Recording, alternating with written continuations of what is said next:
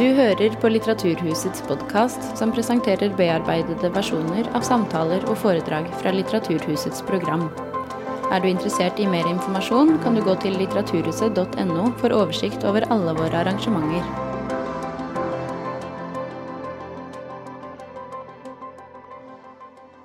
Hei alle sammen, velkommen til dette foredraget i vår kort foredragsserie Litterære slektskap, hvor vi har invitert forfattere til å snakke om forfatterskap som har vært spesielt interessante for dem. Vigdis Hjorth har valgt danske forfatteren Tove Ditlevsen, som levde mellom 1917 og 1976. Hun har også skrevet flere bøker om Tove Ditlevsen, så dette gleder vi oss veldig til. Vær så god. Takk. Det veldig hyggelig at det så mange som interessert i å komme og høre om henne. Hun har betydd veldig, veldig mye for meg, og hun har også en veldig, veldig interessant biografi, og hun også hele hennes forhold til media veldig interessant, så jeg kommer til å si mye om det for å gå inn i alt det hun har skrevet på kort tid. Det nesten helt umulig. Jeg vokste opp i et hjem med liksom ikke alt for mange bøker, men mine besteforeldre var danske, og de hadde, som alle dansker, de hadde Tove Ditlevsen i bokhylla. Så den første voksenboka jeg leste, det var Barndom av Tove Ditlevsen, som handler en selvbiografisk bok om hennes oppvekst i Istedgate, i arbeiderstrøket i København, i en fattig familie. Og jeg husker at jeg leste, og så kom jeg til side 12, tror jeg. Og så sto det, og så skriver Tove, «Jeg var 7 år da ulykken rammet oss.» Og det var en sånn fin dag, og jeg var så glad, for jeg hadde fått en ny strikket genser. Den var grønn. Og min mor og jeg, vi gikk sammen ned til fabrikken hvor far arbeidet. Riedel og Lindegård. Og venter på far, men når far kommer ut, ser han helt annerledes mørk ut i ansiktet. Og mor spør, Ditlev, hva har skjedd? Og han svarer, jeg fyret. Altså oppsagt. Så står det, Riedel og Lindegård, hvorfra alt godt hittil hadde kommet, helt ned til min egen søndagsfemøre, hadde nå spyttet min far ut av sitt gap, likegyldig med ham, hans skjebne, hans familie, meg og min nye grønne genser. Og lille Vigdis på 11 vel syntes hun forstod noe om arbeidsledighet. Siden har hun fulgt meg, og jeg kunne skrevet mye om hennes litteratur, men jeg vil her fokusere på det tette, uforferdede forholdet hun hadde til mediene gjennom livet. Hun var en offentlig figur hele sitt liv, så å si. Bare 19 år gammel sendte hun sine dikt til tidsskriftet Vill Vete, som antok dem. Giftet seg så sporenstreks med den 31 år eldre redaktøren, Viggo F. Møller. For å komme seg fram i verden, skriver hun bramfritt, og det lyktes. Hun sa opp kontorposten, flyttet hjemmefra hvor hun bodde trangt, og fikk hjelp til å utgi sin første diktsamling. Og til å skrive romanen «Man gjorde et barn fortred». Tok på Viggos oppfordring initiativ til Unge kunstneres klubb, traff multitalentet Piet Hein og hadde en affære med ham, som oppfordret henne til å forlate Møller. Skriver hun siden, og noe hun gjør, forlate Møller. Romanen blir antatt, og Tove fikk penger og festet med det som ble kalt Sydhavskretsen, bohemer. Og havnet i seng med Ebbe Munch, som jobbet i prisdirektoratet, og ble gravid med ham. Lot seg intervjue av sosialdemokraten i anledning romanen, og avisa la disse ordene i munnen hennes. Jeg ønsker meg penger, makt og berømmelse. Hun ble lagt i munnen, altså. I en annen blir hun spurt, «Nu, denne romanen om det mishandlede barn, den løgn eller sannhet?» Vel, svarer Tove, en blanding av begge deler. Hvilken blanding? Hvor mange porsjoner løgn? Kanskje ikke rart at hun kom på tanken om å ta ordet selv. Hun skriver barndommens gate og blir mer berømt. Men ekteskapet skranter, for hun blitt frigid etter fødselen. Og så blir hun full på en fest og ender i seng med Carl Rydberg. Og oppdager først om morgenen at han ser ut som om han har 62 tenner i munnen, ikke 32. Skriver hun siden. Og at hun blir gravid igjen, men ikke vet om det med Carl eller Ebbe. Og hun har nettopp tatt en illegal abort. Må hun ta en til? Men Carl lege og kan hjelpe. Og under inngrepet får hun petidin. Og rusen så himmelsk at hun forelsker seg i Carl, det vil si petidinen, og blir narkoman. Blir gravid igjen og får barn nummer 2, og adopterer barnet Carl har med en annen. Men for svak til å passe disse barna, skriver hun. Og at hun kunne dødd av narkomanien. Men ringer psykiater i tide og legges inn og kommer ut og treffer sin store kjærlighet ved første blikk, Victor Andreassen. Skriver om det hele i erindringsboka Gift. En befriende, skamløs beretning om særlig kroppslige erfaringer. Samleie, fødsel, frigiditet, abort. Og alle personer opptrer med navnsnevnelse. Det blir en skandalesuksess, og kolleger og enker etter de forhenværende menn blir intervjuet og truer med sak, og kritikken nådeløs. Usmakelig å trekke andre mennesker inn i sin ekshibisjonistiske forestilling. Tove kalles kynisk, hensynsløs, blodigle, blotter, mens andre aner hva som kanskje kan kalles kjernen i hennes virke. Sitat, hun har eksperimentert på det frykteligste med livet for å kunne gi seg hen til den eneste lidenskap hun kjenner, gjenopplevelsens pasjon og sødme i det øyeblikk hun setter seg ned for å skrive. Gift ender med at Tove møter Victor, som blir redningsmann og muse. Og i de første relativt rolige år med ham, før sammenbrudd og innleggelse som fører til de omstridte erindringsbøker, skriver hun løs. 10 utgivelser i alle sjangre, der hun prøver ut ulike jeg, og bereder grunnen for den fryktløshet hun siden skulle gå løs på sitt eget og andres liv med. I politikken skriver hun om, eller i politikken heter det på dansk, skriver hun siden om denne produktive perioden. At hun akkurat nådde å utgi novellesamlingen Den onde lykke, før den rammet henne selv. I en slik grad at hun aldri trodde hun ville vende tilbake, hverken til livet eller litteraturen. Hvilket for meg det samme. Overlevelsesstrategien blir å skrive om alt, altså dette sammenbruddet med Victor, det kommer jeg til, som forårsaker dette. Overlevelsesstrategien blir å skrive om alt sånn som det særlig det vonde. I bøker, i sin spalte i Alt for damene, i sin lesebrevkasse, like nådeløs mot andre som seg selv. Til en pike på 16, som ligger med eldre menn, selv om hun vet hun bør la være, skriver hun at hun må slutte å være så barnslig, for det barnslig å skryte så meget av alle de slemme ting man laver. I stedet kunne du gå på et aftenkurs og lære å uttrykke deg skriftlig uten alle de hårreisende stavefeil ditt lille brev fylt med.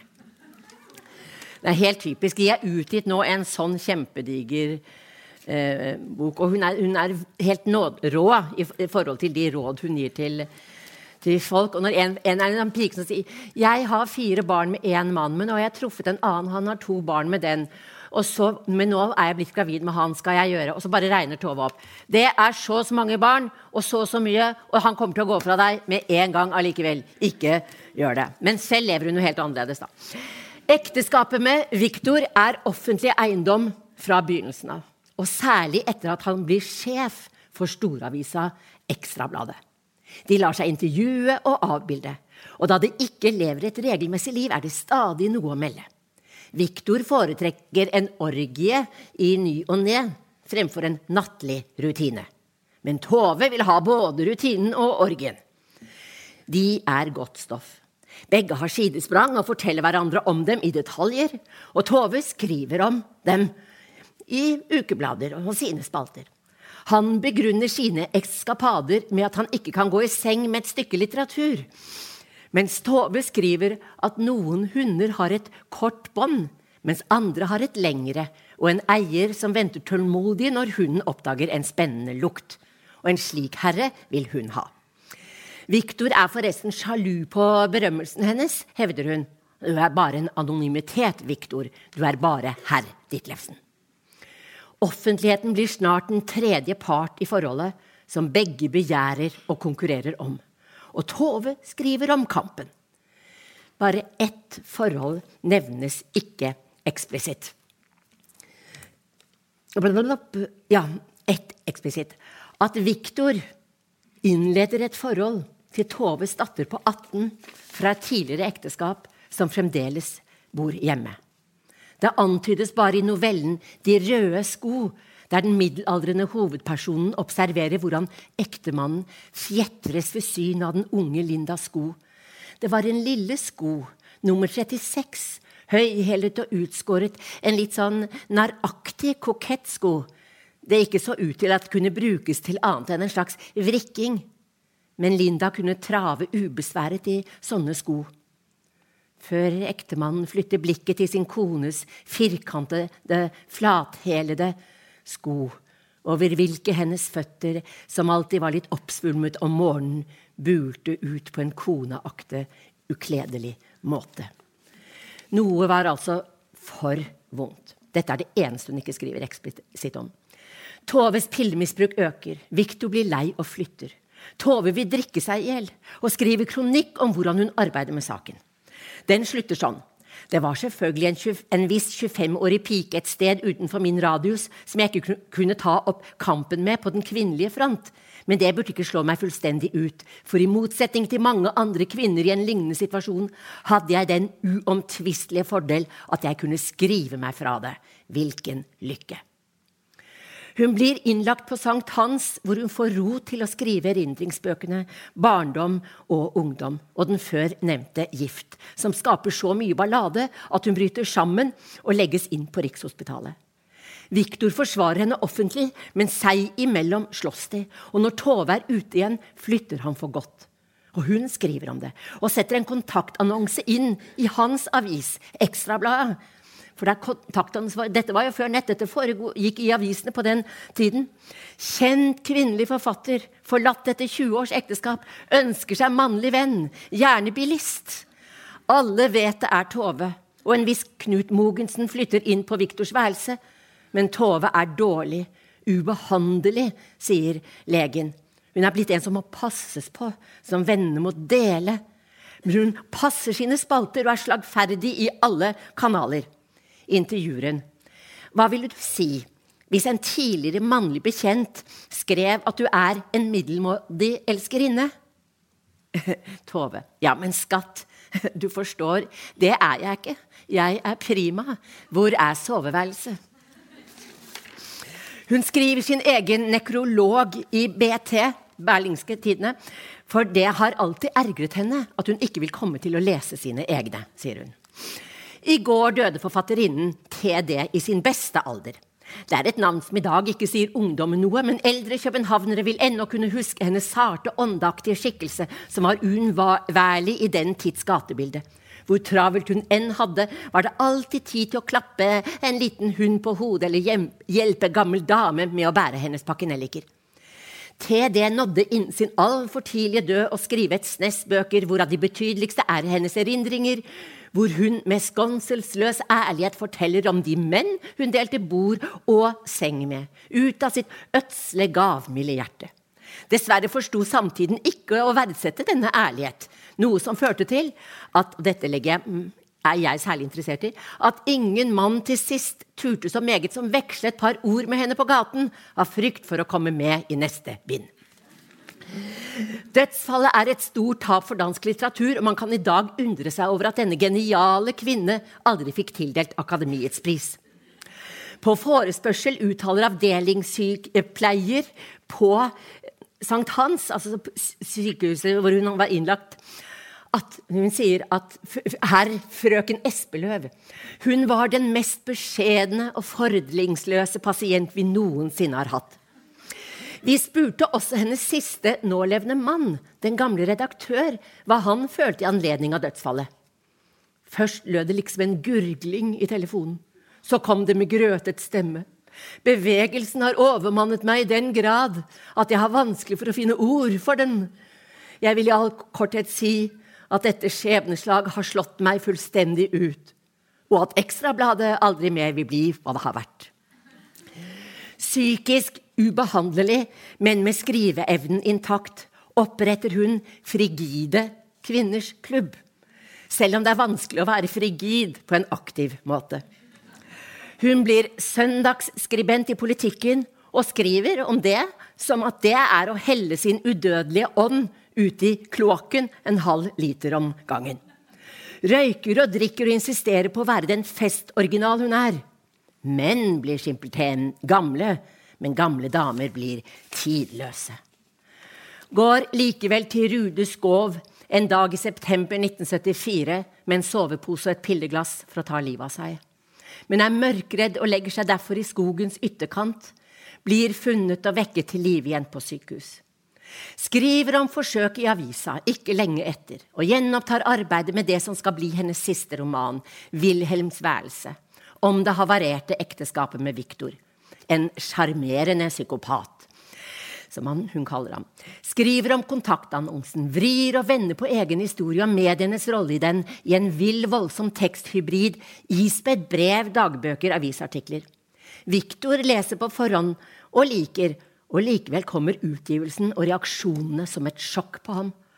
Tove har solgt 10 utdrag av romanen til Politikken, så boka er solgt til 13 000 x før anmeldelsene kommer.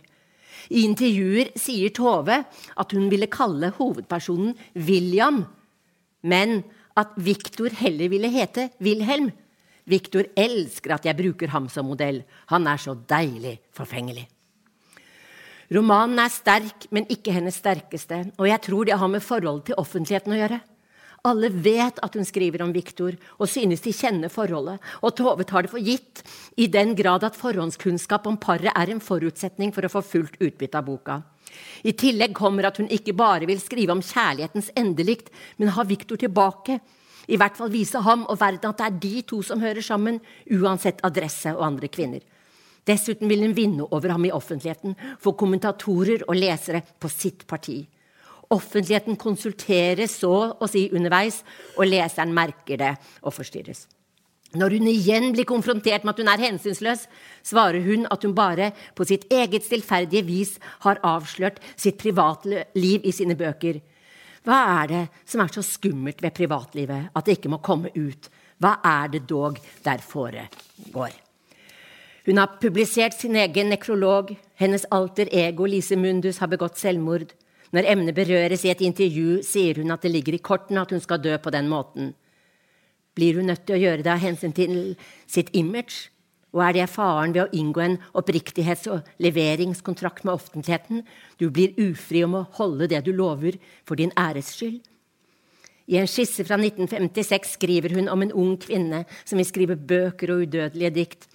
Det vil komme gratis, skriver hun, vil være et kall og en gave, men etter hånden fikk hun det avskyelige noe, der heter et navn, og etter den tid oppdaget hun at det navnet var stjålet fra henne. Tove Ditlevsen tok livet av seg i mars 1976. PS. Victor sa etter dødsfallet at om han hadde måttet velge mellom Tove og resten av menneskeheten, da ville han valgt Tove.